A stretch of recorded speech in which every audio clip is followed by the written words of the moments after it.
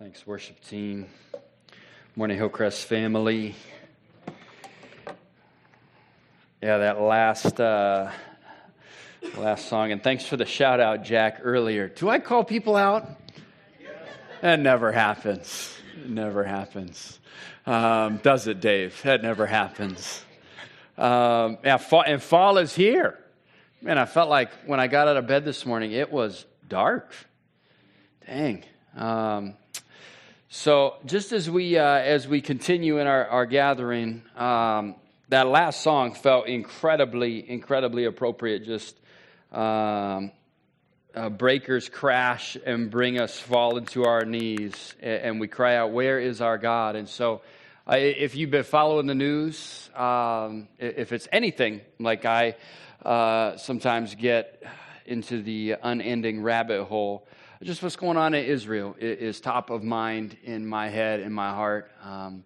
I rolled out of bed and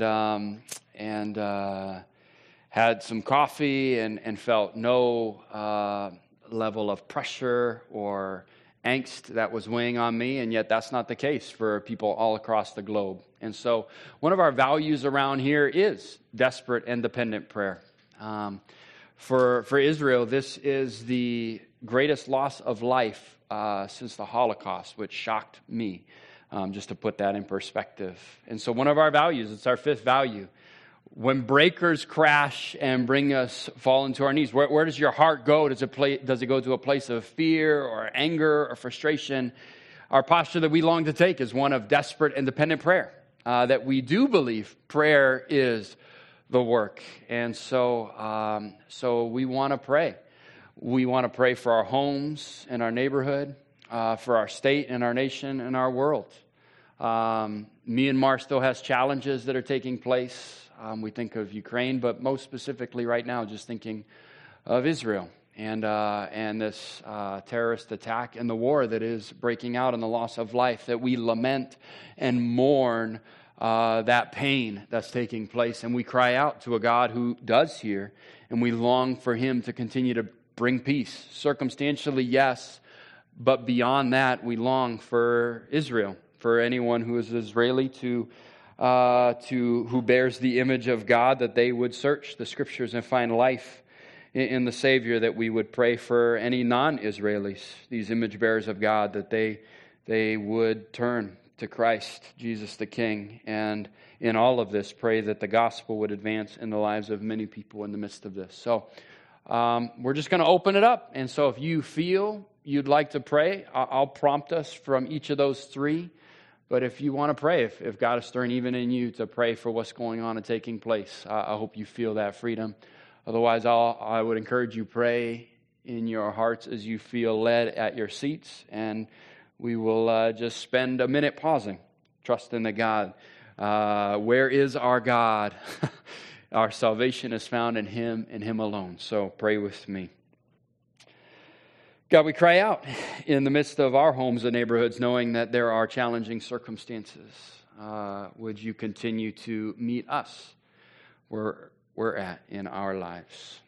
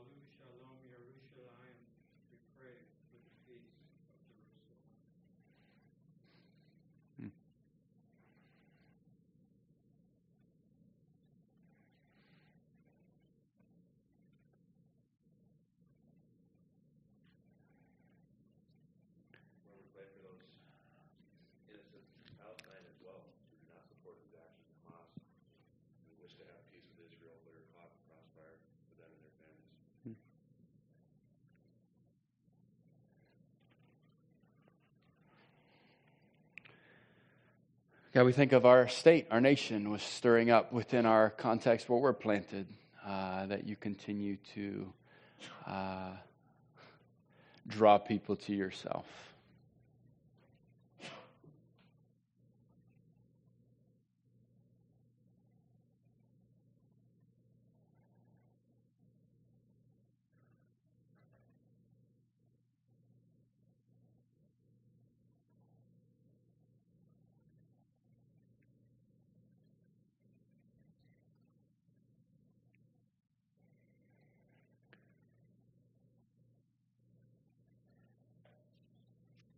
And God, like we've prayed, we cry out with desperate dependence on you to move in the world globally, most specifically right now. Just our heart mourns and laments just the challenges of war and what that creates for many lives. And so we long for your peace to come to earth and the promise of one day finding eternal shalom and with the Prince of Peace. Always for your glory we pray and the joy in this journey of life. Amen. Amen. So that's I imagine high on your list as well of what Jesus might be stirring and bringing to your mind. And if you've been following in Luke where we're in Luke 14 today, but I want to pull back just to briefly look at a few verses along the way since Luke 11. Because Jesus, if you have been following along, has just been warning us of what it means to strive after Him. And it started back, I think, in Luke 11, where He said these words. He's coming out of a conversation and near the end gives this call, therefore be careful lest the light in you be darkness. And we spent time sitting in that reality, reflecting on our own life. And then in one of the parables he told about a rich man, but God said to him, fool, this night your soul is required of you, and the things you have prepared, whose will they be? So was the one who lays up treasure for himself and is not rich towards God. And then a few weeks ago, he talked about the tower that fell and some deaths that occurred. And people asked Jesus, what did they do wrong?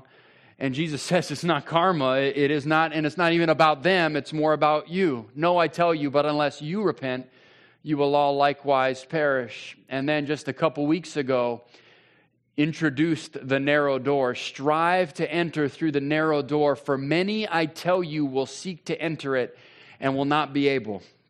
And the emotion that might get stirred up in us is one that God is somehow angry, that He's somehow judging those with this vindictive, revengeful heart, and you just feel anger or feel like you've disappointed God. Instead, the illustration we saw last week was what? And it was the second time I've held a chicken in my life. The first time was first service, was the two times under my wings to find protection and shelter, that He cares for people. And so in the midst of the warnings, don't miss the metaphor we saw was one of a mother hen. And this week, as we continue, we're in Luke 14. I think that narrow door is in view. And that Jesus is now going to reiterate principles for pleasing God and responding to the call to follow Him. And if we genuinely treasure Jesus, we follow His lead. And so He's going to share 4 principles with us this morning.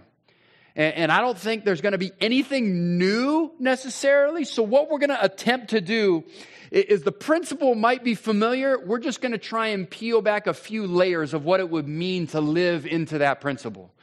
So I'm guessing for most of us, if not all of us, the principles aren't going to be new. You're not going to be like, wow, I've never heard of that, never thought of that, never considered it. My guess is for many of us, they're going to be familiar principles. And we're going to try to press in to truly apply these principles. So here's the first one in Luke 14, and we're just going to move through Luke 14. So if you have a Bible, Luke 14. If you have a tablet, open to Luke 14. If you have NIV, ESV, I'll be using the ESV, but whatever translation, happy for wherever you find yourself. The first principle he shares, nothing new. Jesus demonstrates compassion, and so he invites us into a life of compassion. Here's what he says. One Sabbath, when he went to dine at the house of the ruler of the Pharisees, and here's what's fascinating to me, we're going to find him in a home that he's been invited into, and Jesus loves truth. Jesus loves truth, and though he's been invited as a guest, he doesn't hold back. He shares what he is inviting people into, namely following him. So on a Sabbath, when he went to dine at the house of a ruler of the Pharisees, they were watching him carefully.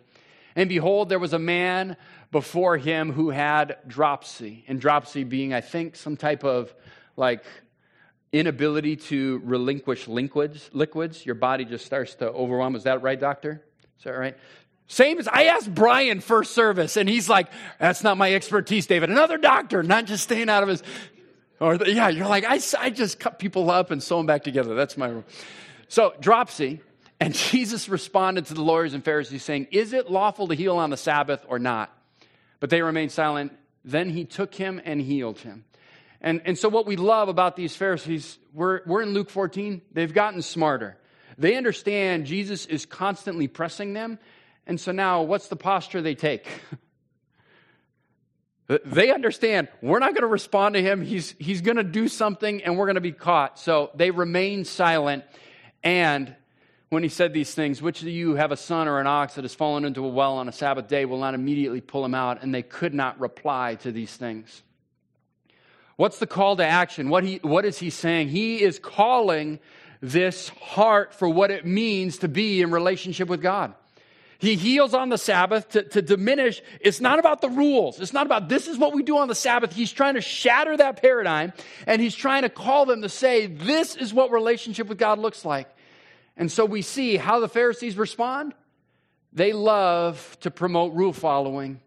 And Jesus instead says in God's economy, it's not just simply about following these rules. Instead, he steps into a situation and demonstrates compassion.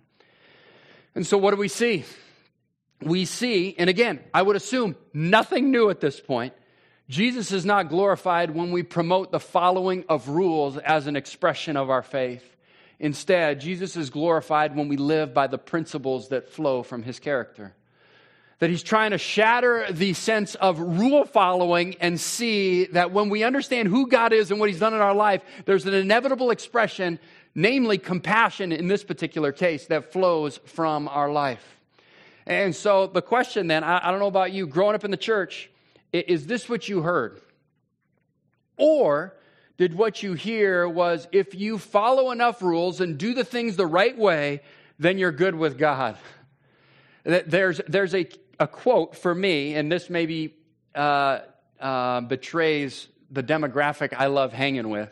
I remember there's a quote, don't smoke, don't drink, don't chew, and don't go with girls who do, right? I mean, that's the line. If you just follow the rules, you're good. And yet, what does Jesus say? He says, I'm glorified when we live by the principles, the heart. Psalm 51, it's not bulls and goats, it's not sacrifice, but a broken and contrite heart that God desires. And so, when is it rules and when is it God's character?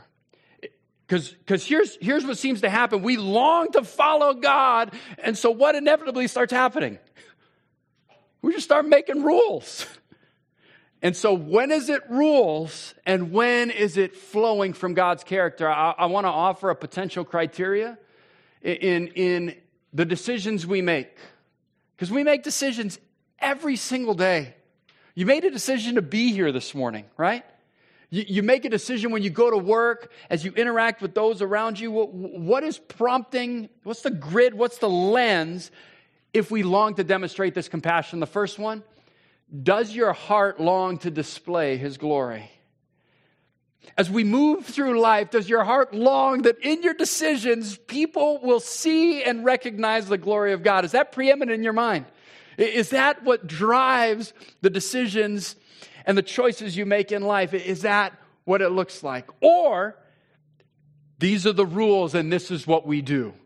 This is what we have to do. I hope around here, we don't should on anybody. We don't ought or have to. Instead, we say, what does it look like to actually experience deep happiness in the midst of glorifying God? if the grid is to glorify God, is there deep happiness to be found in following the way He designed life to work? To demonstrate compassion actually brings us delight, not just personally, but why we actually want to be people helping people, help them experience the happiness that we enjoy. Which means, is there experience of joy in your life when we think of demonstrating compassion as a reflection of God's character? Now, here's the challenge, right? When I think of our culture, where does our culture tend to be in this journey? It feels like we're no longer one of legalism and rule following. Feels like, from my vantage point, we've shifted to the other extreme, and someone can correct me on the term, antinomianism. Is that correct? The understanding that we've shifted away and it's more towards a licentiousness of life. That we've done away with legalism and so let's party. And so the challenge for me is we look around at a culture that is no longer legalistic in its practices, but more choosing to enjoy whatever it believes will bring the deepest happiness that I would say, is actually shallow. Where's that getting most expressed right now? From my vantage point, and we're seeing it in the state of Wisconsin, we just had a bill proposed to the legislature. It got denied, but it's around human sexuality. And so I just assume at some point there would be someone asking us, to officiate a same-sex wedding, to which we'd say no. And they would accuse me of legalism. They'd say, David, why are you putting rules around how this thing's supposed to work? Don't you say it's supposed to just flow from God's character? And it's just not about rules, David. Why are you making it? And they would accuse me of actually starting to put rules around this thing, to which we would say, that's not the desire. The hope is to show compassion that flows from God's character, trying to help people find the best way to live. It's not about a rule. Instead, it's inviting them to experience the happiness that we enjoy. And so there's the challenge. We had a 4-week human sexuality series in May.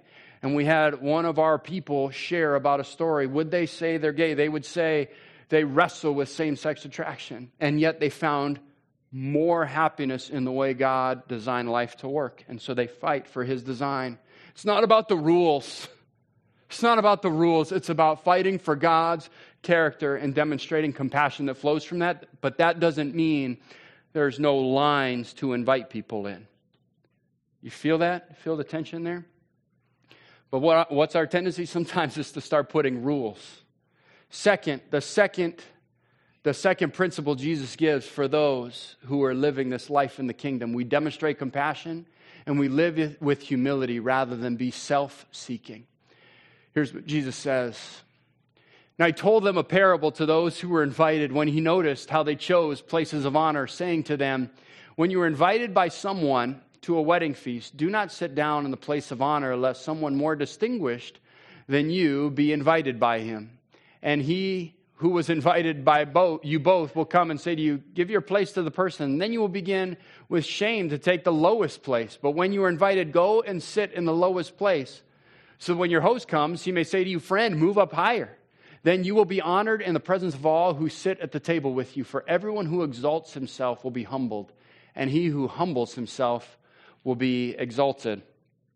Now, this parable feels like it has modern day implications. Do you have a particular story that comes to mind when you think of this? I think of weddings. When you go to a wedding, you find out pretty quickly where you stand in relation to the bride and groom. Is that true?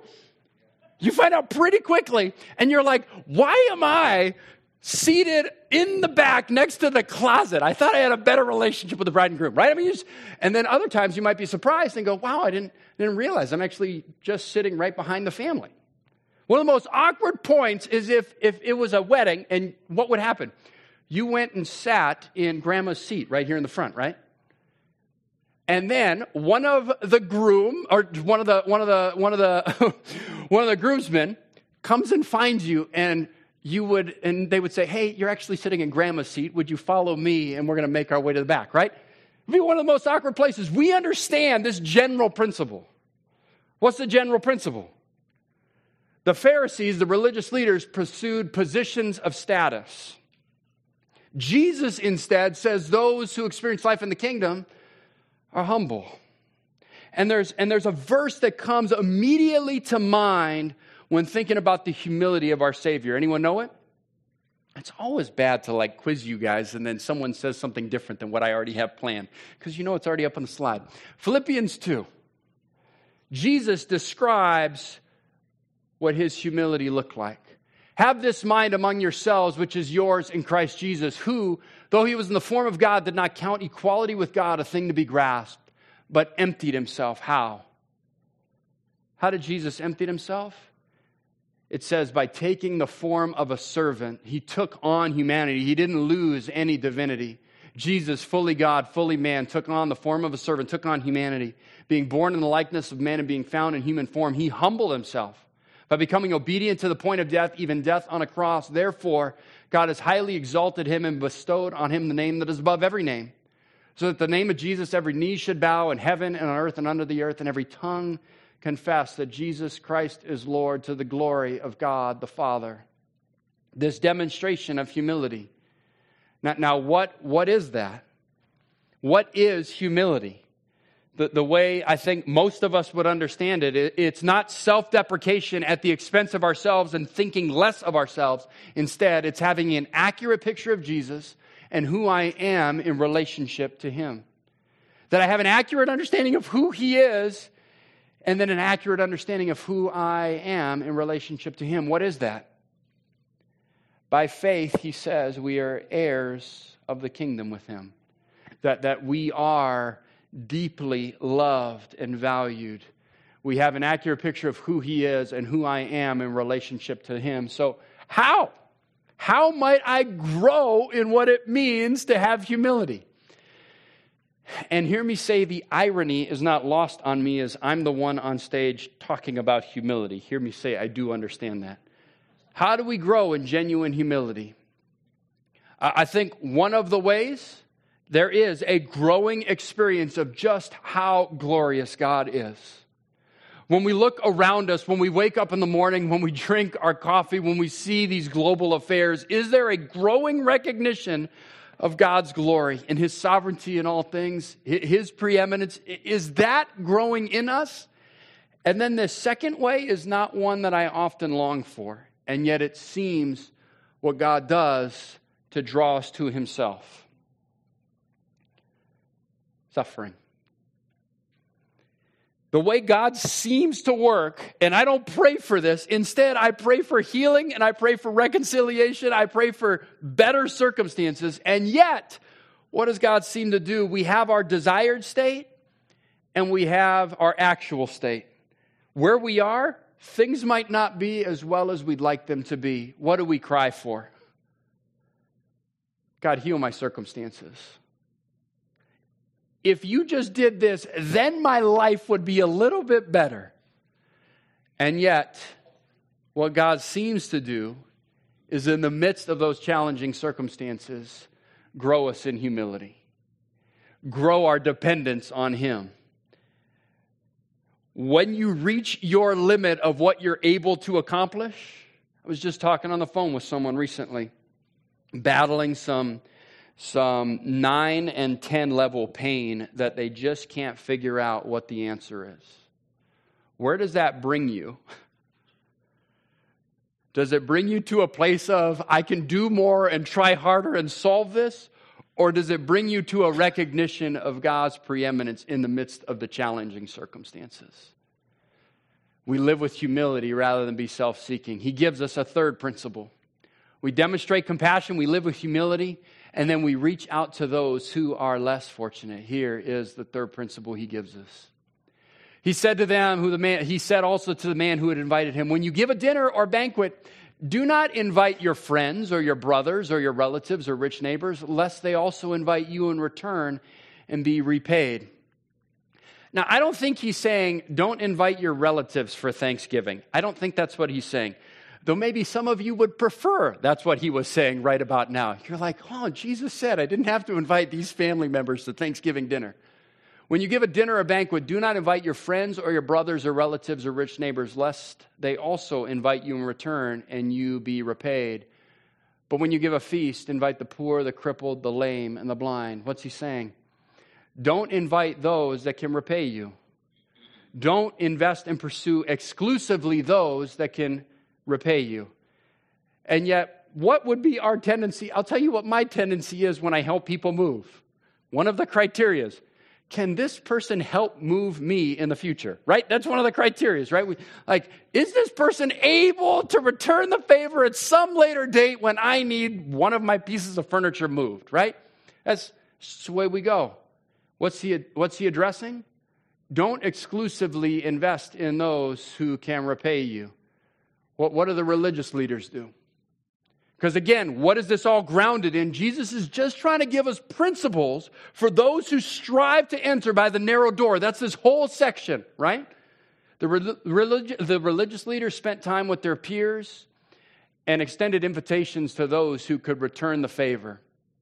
Jesus instead spent time with those who would not expect an invitation, nor have some capacity to return the generosity that was given, the less fortunate. And so the question again becomes, so how? Because I don't think that's a new principle, right? Does that strike you as like, wow, David, I've never considered that. But the question could be, how will we live with a mind and heart of generous relationship? It's our third value around here. What would generous relationship actually feel like and look like? How would we live? And I hope you feel it's mind and heart. We're convinced thinking leads to feeling, leads to living. Like those feelings. What are feelings? They're like the idiot lights of faith, right? On a dashboard. When my check engine light comes on, it's like, hey, David, you should check your engine. When my window washer fluid light comes on my dashboard, hey, David, you should check your window washer fluid. When we experience some emotion, what's it telling us about what we believe? What it feels like we often do is we bypass those feelings, like good Midwesterners that we are, right? We just stuff those feelings down as far as we possibly can, right, Scott? It's like, man, shove those emotions down, don't feel anything, and then just go straight to doing.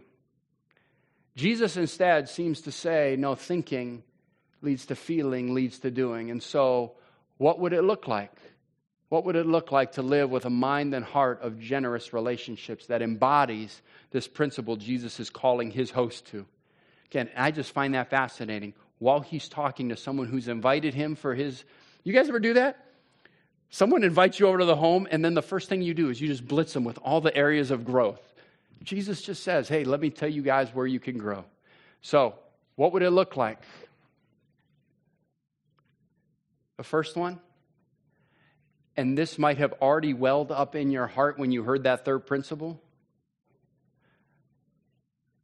We do not act out of obligation.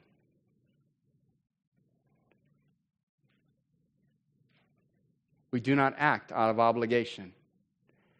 There's so many needs, so many opportunities, and sometimes it's like heart-wrenching. Am I supposed to do that? Is that where I'm supposed to be? Is that I just feel like I have to, and I ought, and I should.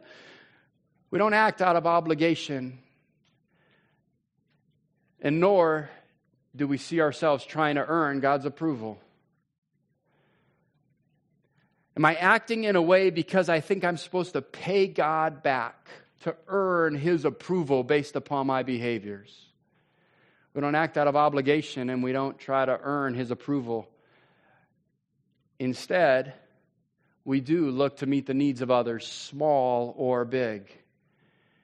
And so if there is an opportunity to step into and your heart is unwilling to go there to extend a demonstration of generous relationships, we don't say just force yourself. Instead, we say, why am I feeling that way? Why is this so hard for me to demonstrate some level of compassion for those that are less fortunate? We look to meet the needs of others, big and small. Small in the sense of a care package, a meal, a ride. I feel like sometimes we confuse. It has to be in the demonstration of the big for it to count. Instead, it is in these small acts that happen every single day, purposeful, intentional, meaningful demonstrations. We look to meet the needs of others. And We only act from a place of genuine, joyful expression of the love we've received. If you feel like you're welling this up from your own ability, we're missing the very essence of what it means that God has demonstrated His grace to us. And from that place, we reach out to those who are less fortunate. You might say, but David, I don't know anyone less fortunate. To which we say, man, it feels like the needs are always limitless around us if we have eyes to see in our homes, our neighborhoods, our state, and we feel most recently with the impact of Israel, our world. And then Jesus offers this. But when you give a feast, invite the poor, the crippled, the lame, and the blind, and you will be blessed because they cannot repay you. What's Jesus' promise? There is a blessing, there is a joy, there is a reward for the act. Not to earn, but Jesus promises you will be blessed. When? For you will be repaid at the resurrection of the just. I'd really love a return now, though. Wouldn't that be better? And yet Jesus says the principle of the kingdom is demonstrating care and love that stems from our thinking to our feeling to our doing. And so, who comes to mind? Even in this moment, who comes to mind that you'd say needs compassion? Who's someone that you would genuinely invest in who might not be able to actually give you any return and would never expect hospitality from you? With our mind, with our heart, who is that? The encouragement? Show them Jesus' love. This week, in our Monday to Saturday, these principles of what it means to demonstrate our relationship to God. And then the fourth, we eagerly express a desire to accept and share His kingdom invitation. Pick it up at verse 15. When one of those who reclined at table with him heard these things, he said to him, blessed is everyone who will eat. Pharisees believed in a resurrection. The people he was engaging with shared a lot of what he believed, but began making it about rules rather than flowing from God's character. Blessed is everyone who will eat in the kingdom of God. But he said to him, a man once gave a... The response from some was of excuses. They all began to make excuses. The first one said, I bought a field and I must go out and see it. Please have me excused. And another said, I bought 5 yoke of oxen. I go to examine them. Please have me excused. And another said, I've married a wife and therefore I cannot come. So the servant came and reported these things to his master. It harkens back to in Luke 9, we saw some similar excuses. Here's a couple of them. Jesus says, foxes have holes, birds have nests, the Son of Man has nowhere to lay his head. To another, he said, follow me. But he said, Lord, let me first go and bury my father. A reasonable excuse. Lord, let me first say well to those at my home. He gives some context here. I bought a field. I have yoke of oxen. I've married a wife. And yet what we see with these religious leaders compared to Jesus' call, there is a party, the invites go out, but the excuses come in on why this is beyond what they're capable. Jesus on to say to those who made excuses and to his servants, the master of the house became angry and said to his servant, go quickly to the streets and lanes of the city and bring the poor, the crippled, the blind, the lame. Don't think purely physical. And the servant said, sir, you've commanded what has been done, and still there's room. And the master said, go to the highways and the hedges and compel people to come in. Why? For I tell you, for my house may be filled, and I tell you, none of those men who were invited shall taste my banquet. There is a call. Strive to enter the narrow door. This is what kingdom living looks like, accepting the invitation and then sharing the invitation. So don't miss Jesus' heart.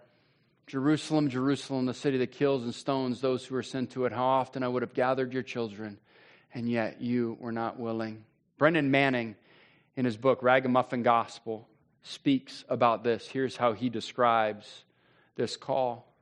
These sinners, these people you despise, are nearer to God than you.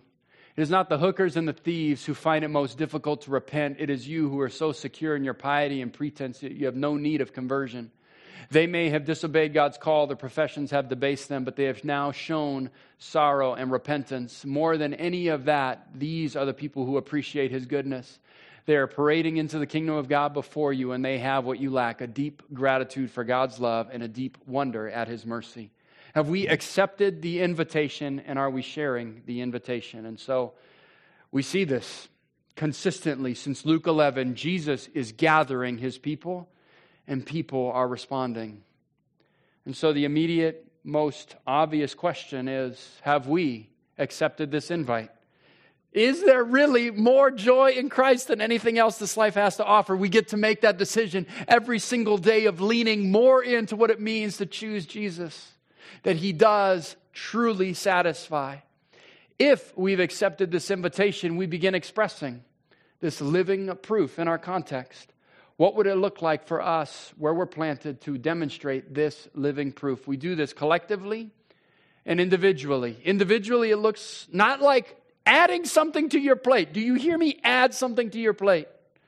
I hope you hear redeem the circumstances and the places and spheres we're already invested, where we coach sports, our hobbies, our coffee shops, our neighborhood, our school, our vocations. What does it look like to continue to demonstrate compassion, to live with humility, to seek those who are less fortunate, who can't pay us back, and then demonstrate an invitation into the kingdom? Around here, we do have an organized pathway of inviting people into the kingdom. This triple treat, do not see triple treat purely through the lens of giving candy. See it through the lens of an invitation into the kingdom, through a meaningful, tangible, concrete way of Hillcrest doing something collectively. But I hope it's not just us collectively. I do long for us as individuals in our public, our social, our personal spaces to invite people in a communion with God. And so what would that look like in your public, in your social, in your personal spaces? Ultimately, not to say, hey, bring them to David so David can share some insightful ideas and invitation of the gospel, but so that God will be working in and through you. If you haven't, I would encourage you or your life group to apply for this Everyday Missionary Fund, a creative idea on how you might actually be demonstrating being the hands and feet of what it means to be living proof of a loving God.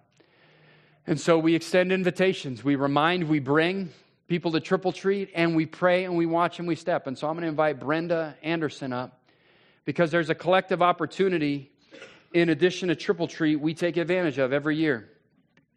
And it is through Samaritan's Purse and these shoe boxes. And so, Brenda, why don't you share a little bit of what this collective opportunity looks like? Okay. Yeah, I'm excited to share about a chance to be generous to those that are less fortunate than us through Operation Christmas Child. And this may look like an ordinary shoebox to you, but this is actually a gospel opportunity. I have chosen to pack this box for a girl ages 10 to 14. And I put in some school supplies, some hygiene items, and some little toys, and just things to make her smile, some hair products, some hair bands and things. And the goal is to send this box. It'll be used by a church in their outreach. They share the gospel and give the children a gift as a tangible expression of God's love. And then give them the opportunity to take a discipleship class and learn a little bit more about who Jesus is and His love and care for them. And just gives me joy to know that a child somewhere that I don't know, and I don't know what country they're in or where it's going, but God already knows what country this box is going to, what child will receive it, and the Holy Spirit is working to prepare a heart to hear the gospel, and we hope respond to it. We want everyone to have that opportunity. Last year, Hillcrest packed 128 boxes, and many of those boxes went to Nigeria, which is in West Africa. And Nigeria is a hard place to live. They deal with high inflation.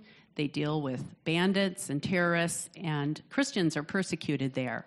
Churches are burned there. And so we sent dozens of boxes there, and we did hear back from one family that had received at least one of our boxes. And so I'm going to read to you just a little bit of a letter that they sent back. The English isn't perfect, but I think the message is clear. Good morning from the entire Abednego's family here in Lagos, Nigeria.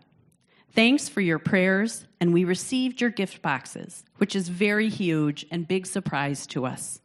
May Almighty God continue to bless and prosper your family. In Jesus' name, amen. My name is Blessing, and my husband's name is Abednego. We have 5 children, 3 daughters and 2 sons. We have also 2 adopted sons, Victor and Bright. They were all excited about the gifts, thankful, and we all prayed for your family. We are from the state called Enugu in the eastern part of Nigeria, but we currently reside in Lagos State, a western part of Nigeria. In the vacation period, we also travel to our state of origin for small farming and gardening, where we grow cassava, yam, maize, and vegetables. But this year we couldn't go because we had a change of government with unfavorable economic policies, which even affected our business. Indeed, the gift boxes were a blessing to us and added more smiles to our children.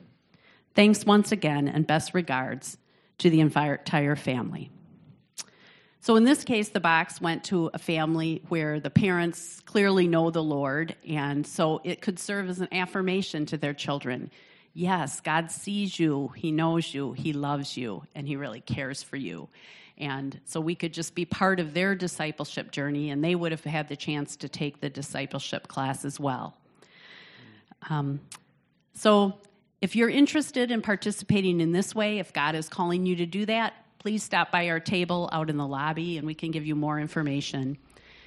If there are some of you who don't particularly enjoy shopping or think, I don't know what to pack for a child, you can also pack a box online. It takes 5 to 10 minutes, and they ask you to choose the gender and the age of the child you want to pack a box for, and then you just choose between items, and it's real easy. You click, I want to send a soccer ball, or I want to send a stuffed animal, and then you choose some hygiene items and school supplies, and it's very simple. So if you're interested, please stop at our table and start praying about the boxes that Hillcrest will send, even if you're not personally going to be participating. And lastly, if you're going to pack a box, I really encourage you to put in a personal note, because that just means a lot to them. They'd like to know a little about you, and it gives you a chance to say, God knows you. He made you, He loves you, and He sees you. And just kind of helps open their heart to be more open maybe to learning who this God is. Yeah, so I remember when we were in Kosovo, when Casey and I were out there, and I remember seeing these boxes get opened up from a truck and distributed by the local church we were serving with there, and how meaningful it was for this church to be resourced and supported as they were investing in their community. So it's a phenomenal way. We get to partner with local churches, Big C Church, all across the globe in a meaningful, tangible way. So, Brenda, would you just pray for us? Wherever that generous relationship heart might be stirring in you, how we might step into that this week, if you'll pray that over us. Heavenly Father, we do thank you that you have blessed us so abundantly, and we thank you especially for the blessing of knowing you and having heard the gospel ourselves. And help us not to be inward focused this week, but to look around to those in our neighborhood, our workplace, wherever we are, that we might see opportunities to share those little gospel stories, little bits of you that might open people's hearts and their minds. Help us to be bold in reaching out to neighbors about Triple Treat this next week, and to care for children in our own neighborhoods that way. And also help us to look broadly out into the world. It's hard to hear the news. It's hard to see the suffering that some people are doing and are enduring. And I just pray that you would give us opportunities like this to reach out in small ways that you may be calling us to, and to reach to people in poverty, and especially those who are in the poverty of not knowing you.